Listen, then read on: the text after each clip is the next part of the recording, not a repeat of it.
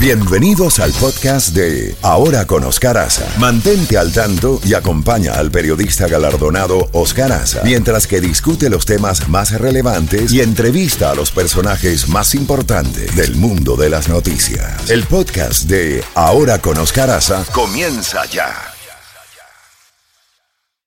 Z92, en Ahora con Oscar Aza, contacto directo con Jacobo Goldstein. Mi querido Jacobo, bienvenido al Viernes de Bellonera. Cuénteme, ¿qué trae en la bandeja? Bueno, permítame señalar que esa vozarrón que tiene la señora, ¿cómo se llama la artista de la canción que acabas de poner? Vicky Carr. Vicky Carr. Increíble, ella hablaba español e inglés perfectamente, ¿verdad, Oscar? Sí, señor. Sí, y te quería decir algo, qué distinto y cómo me place oír una voz de una mujer a todo volumen, porque hoy en día la música quieren la música suave, pero estas eran verdaderamente fabulosas, y esa discoteca que usted tiene, señor, nos mantiene vivos esos recuerdos y esos actores y actrices que nos dieron tanta buena música por tanto tiempo.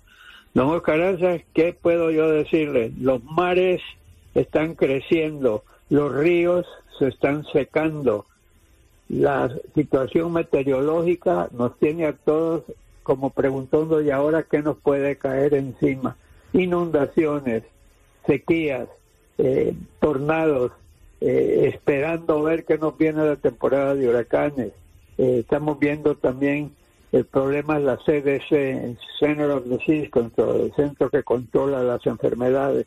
La directora ha admitido públicamente que esa entidad federal ha cometido una serie de errores, que no ha manejado bien la descripción de las cosas o las instrucciones de cómo llevarse a cabo, qué hacer y qué no hacer. Y hasta ahora están reconociendo algo que lo veníamos viendo todos oyendo todos nosotros. Mucha discrepancia, no había mucha claridad, y bueno, ahí vamos. Mientras tanto, las pandemias también siguen haciendo lo suyo en diferentes partes del mundo. Lo de los simios, de los monos, Oscar, que está creciendo en número. Afortunadamente dicen que no es tan peligroso en cuanto a muertes, pero no cabe duda que son molestos y te causan problemas definitivamente. Ayer hablaba contigo de las escuelas, los maestros renunciando en cantidades enormes, y los choferes de los buses escolares ya no quieren hacerlo, y que eso crea un problema tremendo, porque en las mañanas, y aquí sobre todo donde yo vivo, se ve a cada rato donde están las estaciones donde recogen a los alumnos del barrio o de las cuadras, como sea. Los padres los acompañan, los dejan ahí, los padres se van a trabajar. Ahora, con escasez de choferes que manejen esos buses, los padres tienen que llevarlos, y hay unas colas gigantescas llegando. Entonces, ¿qué sucede? Van a llegar tarde a su trabajo, y luego, ¿qué van a hacer en la tarde para irlos a recoger? Es todo un problemón, Oscar, que ha surgido y está creando verdaderamente serios problemas. Jacobo, una coalición de apoyo al programa de inmigración implementado por el expresidente Donald Trump consiguió una victoria legal en su demanda federal contra el gobierno de Joe Biden. La demanda acusa a Biden de violar la ley ambiental cuando suspendió la construcción del muro fronterizo con México y trató de anular otras políticas de inmigración promulgadas por el entonces presidente Donald Trump. El juez federal Trevor McFadden dijo que la Corte Federal tiene jurisdicción para considerar la causa, aunque desestimó 2 de los 11 reclamos del grupo basado en el área de Boston. Bueno, parece que estos bombardeos judiciales son por todas partes, van y vienen, ¿no? Es un fuego cruzado. Totalmente, Oscar, y lo malo es que mucha gente basa sus cosas en que pueden eventualmente llegar al máximo tribunal del país, y ahí se estanca, porque no es que llegan ahí nomás te fallan una semana después, a veces toma un año. Precisamente con todos estos sucesos recientes que estamos viendo en la parte política, en las investigaciones que le están haciendo al expresidente Trump. Tenemos también el caso que se le está haciendo al hijo de Joe Biden. O sea, una vez que llega a los tribunales, hasta la Corte de Apelaciones, usted es abogado, hay un montón de saltos que pueden llegar hasta recibir un fallo que ya hasta ahí llegó y ese es el fallo. Así que creo que sí, eso está por todas partes, esas cosas que van a dar a los tribunales y a cada rato hay demandas y contrademandas. Este es el país de las demandas. O sea, tú ves a alguien y te acusan de no sé qué y vas a los tribunales. Bueno, así es la vida. Aquí, hablando del tema del empleo o del desempleo en los Estados Unidos, la cifra de empleos, oye, ¿qué cifra esta? La cifra de empleos vacantes en Estados Unidos ha llegado a 11.900.000 personas, mientras perdura el dolor de cabeza en la industria y la manufactura en el país. No hay gente para trabajar.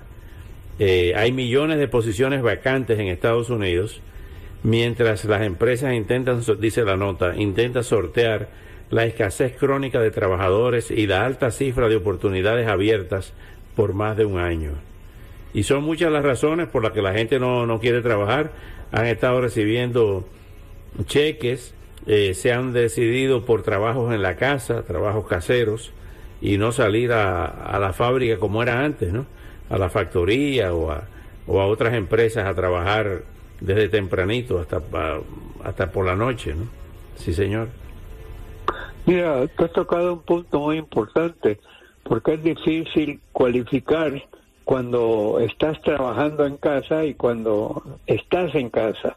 Y hay mucha gente que está trabajando en casa, sobre todo cuando tuvimos este enorme pleito de la gasolina, el combustible, la gente sumaba porque lo veíamos venir. La gente se estaba yendo de las ciudades centrales, la parte central, porque los precios andaban por las nubes, las rentas, los alimentos, todo estaba subiendo de precio. Entonces se encontraban a 40 o 50 millas, 80 kilómetros, 60 kilómetros, 50, vivían fuera de la ciudad y se venían manejando, pero luego se dieron cuenta que ese manejar de ir y venir costaba bastante dinero por el alto precio de la gasolina. Ahora, hay mucha gente, y me consta a mí, que está trabajando en casa, pero eso no cuenta como una fuente de trabajo en las estadísticas, sino que cuenta que ya no están yendo a su trabajo. Así que, y también te referías, hubo bastantes subsidios federales y algunos estatales que le permitieron a gente poder seguir recibiendo ingresos por un tiempo determinado. Así que la suma de todos esos factores crea esto.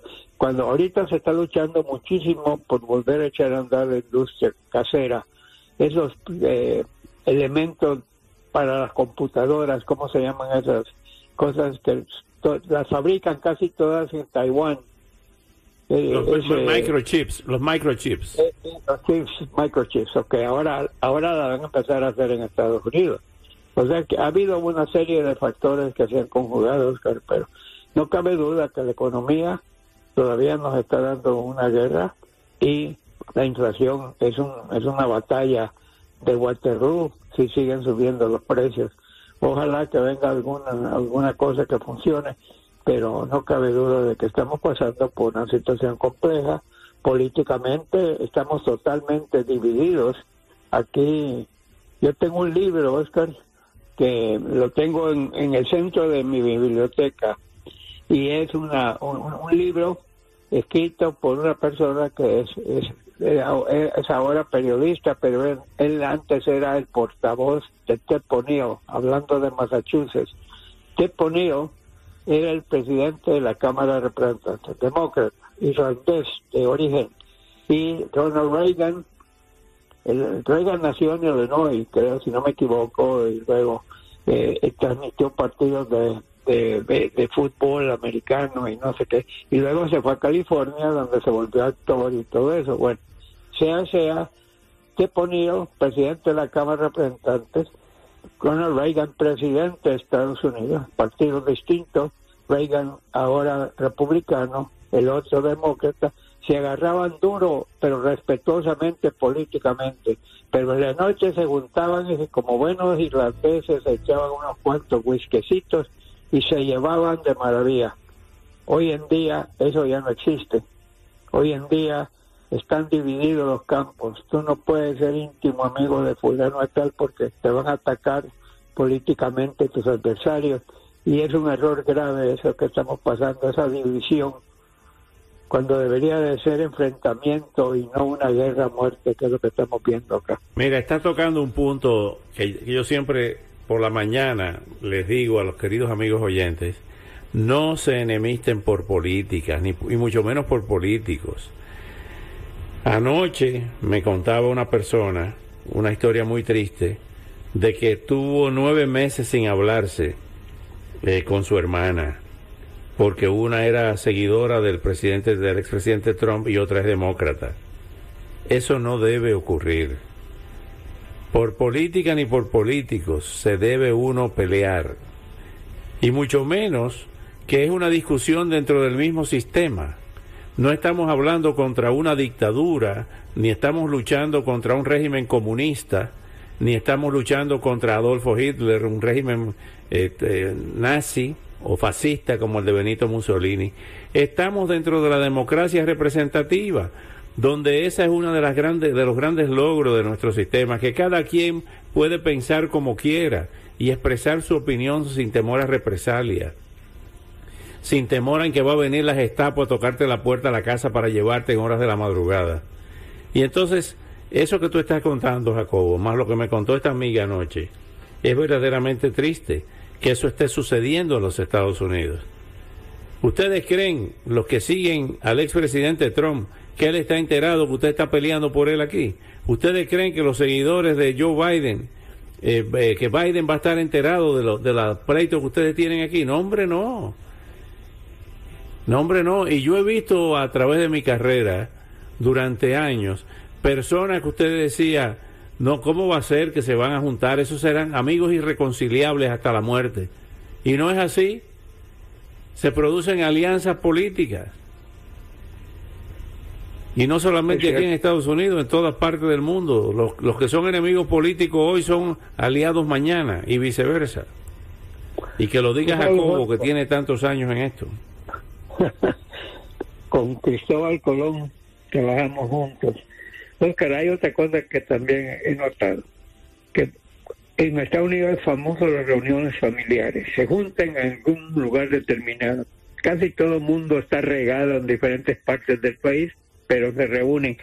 Mucha gente ha dejado de ir a esas reuniones porque saben que se van a topar con el primo tal o el hermano tal, y que están totalmente divididos y prefieren huir a aguar la fiesta que ir. A ese grado hemos llegado, Oscar, que o conmigo o sin nadie. Esa clase de cosas no ha funcionado en Estados Unidos, pero lo estamos viendo en estos momentos, y eso es verdaderamente trágico. Y otra cosa que es trágica, Oscar, estamos deshaciendo las entidades de este país, el FBI, la policía local, la policía estatal, la policía federal, todas esas entidades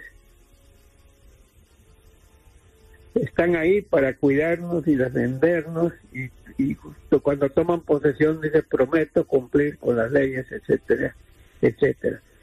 Como en todas cosas hay gente que se le va la mano, pero no podemos nosotros lanzarnos contra la policía porque unos cuantos se pasaron, hicieron estupideces, se les fue la mano, castigo demasiado rápido, pero tratar de deshacer el servicio secreto, Oscar, que son entidades que han sido los salvaguardas de este país, y ahora ya cayó otra vez el mundo político. No, hay que acabar con eso. ¿Te acuerdas también el reverso de la moneda? Que estaban indignados con lo que habían hecho algunos policías, entonces salió un movimiento que hay que quitarle fondos a todas las policías, no a unas cuantas. Hay que quitarle fondos. Sí, señores. Eso es pura politiquería. ¿Ah? Eso es pura politiquería, demagogia. Así es. Jacobo, Cuídese el mapa genético. Lamentablemente llegó el gatillo time, 7:52 minutos. Que tenga buen fin de semana y el lunes le seguimos, como dice usted. Así es, mi querido Oscar. Saludos también a Caferro, a Chefi y al doctor Llanes. Saludos. Un hombre que tiene mi eterna admiración por cómo maneja las cosas. Así sí, que abrazos y gracias a nuestros queridos oyentes, Oscar. No me canso de ver la cantidad, gracias a Dios, que tenemos y el afecto que nos tienen, pero más importante, el respeto que nos tienen, porque nos dicen que nosotros decimos las noticias como son, no como mucha gente quisiera. Gracias, Jacobo. Hasta el lunes. 7:52.